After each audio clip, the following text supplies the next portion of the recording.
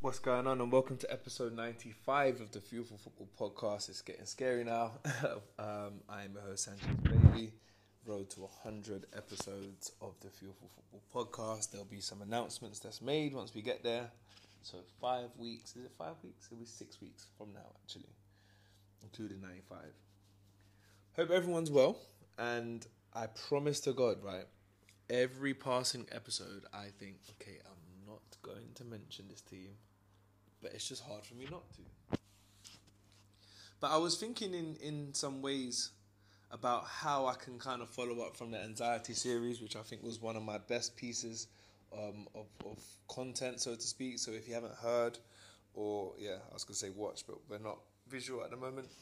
But if you have not heard that, I definitely recommend giving it a listen, just for you to have an idea about what anxiety is and then how it can actually slightly affect you, you know? So this episode might be a footnote episode, but I really want to speak about the Aaron Ramsdale situation, right? The Aaron Ramsdale situation where... Hold on a second. Have I spoke about him already? I don't think so.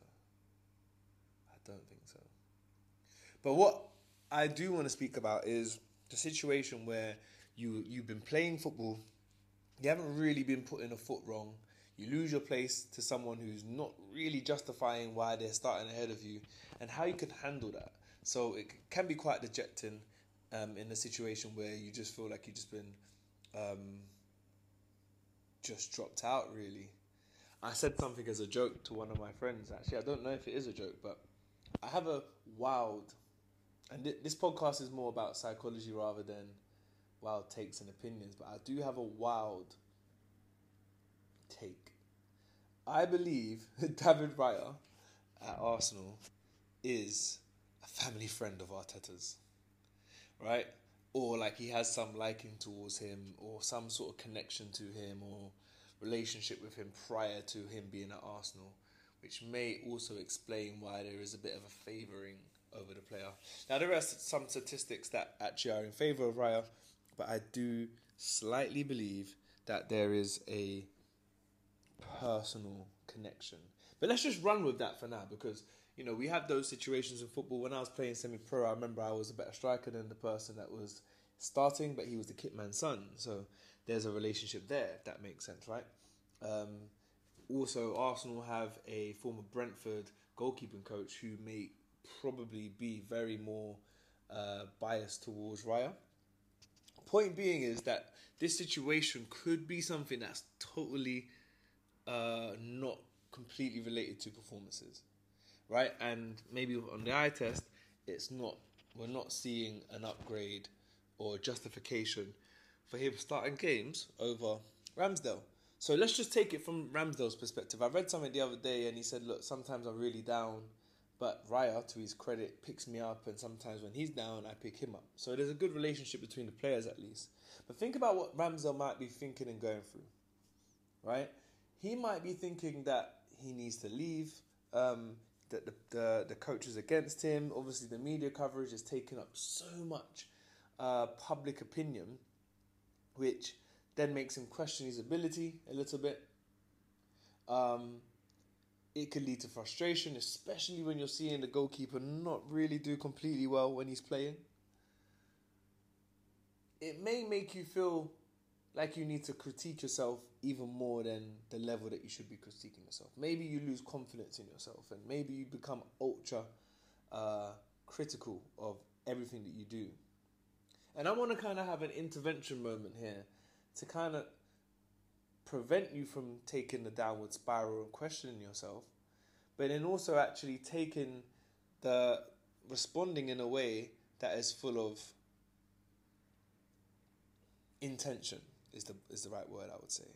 Now I've mentioned the Submax. I've done the Submax series before, which is also a really good important concept that I recommend players that are trying to make an impact off the bench and trying to get more game time and changing that narrative. I have, some methodologies that you can follow. But I want to kind of just go about the mindset about, this situation here. So it's important for you to have a level of acceptance, but not settling. And what do I mean by that? You have to accept that this game of football can produce some cruel results. What does that mean? Your coach could literally be choosing from an emotional standpoint every single week. He could be choosing that starting 11 due to an emotional response. He saw you do something, now he's going to change it. That's one. Secondly, the coach could be responding and acting away from insider information that could be not necessarily entirely accurate. Let's use the goalkeeping coach as a situation. He may be getting fed from the goalkeeping coach how much progress Raya is making over Ramsdale. And we can also predict that that coach might actually favour Raya a bit more. That's 2. 3, there could be club politics. You know, this. Let's just say that Raya is a Basque. I don't know if actually Arteta. Let's just say they're from the same district and they're family friends. There could be some of those elements there, and I'm sure that there's some relationships within some of the clubs that you've been to or played for where you can see that there is a bit of favour there rather than actually the quality of football. And then also you might also I'm trying to think what I've said so far. So I've said an emotional response, which could be results driven. It could be some inside information. It could be some personal favouring. And it also could be pressure from above. So it could be pressure from people that are more superior to the coach, which then may lead to the coach to change the teams and play it in a particular way. But if you have an acceptance of these realities of football, it hurts you a little bit less. And then how do you kind of respond to that? You're going to respond in a sub-max manner. I will kind of just paraphrase a little bit. But if you don't know, I will then encourage you to listen to part 1, part 2. I think I made a part 3 sub-max episode. But what you want to do is find out a criteria. If Aaron Ramsdale speaks to Arteta and finds out the criteria that he needs to show in order for him to be starting, he then knows what he needs to be showing Monday to Thursday in training. Or Monday to Friday, maybe. He knows what he needs to be showing day in, day out, at a high level, at a frequent level, for him to even get a chance. So that's one. So finding the criteria. So again, it's not questioning the coach. Again, check the Submax episodes. But it's you being able to, firstly, accept the nature and the cruelties of the game. Before I actually get to finding the criteria, another thing is also not to submit or to settle. What that means is you don't get comfortable being in the position that you're in, and you don't get, I was trying to think of another C word. You don't get comfortable being in the position that you're in, but you also don't get critical being in the position that you're in, right?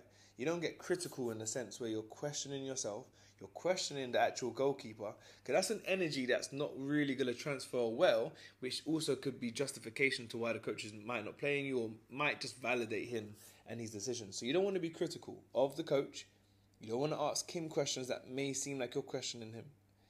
You also don't want to be questioning yourself unnecessarily, because at this point, if you've been following the podcast, you'll have a firm understanding of your quality level. If not, that needs to be written down. So you need to have an assessment of yourself, of your ability, because, you know, this is almost like your evidence of where you stand quality-wise. And maybe I need to create a course on that, pending. And then this is where we introduce the criteria searching and the implementation of this criteria, and you replicating that frequently and doing it pretty consistently.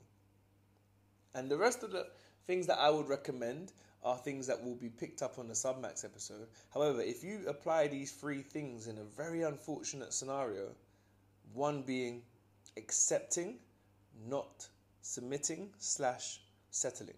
So you accept the cruelties of the game, but you don't settle for that. You don't submit to that. Thirdly, you also do not become critical, right? You do not become critical of yourself, the coach, or any single person, the player in your position. And then thirdly, you really want to get that criteria, and your criteria is your biggest priority, especially because you're not playing. Finding out what you need to show from in order to get in the team, but then also maybe noticing what that player shows in the game, where you can maybe see how you could be implementing that yourself a little bit more to actually be recognized and be impactful in your performances. And that's my footnote episode today.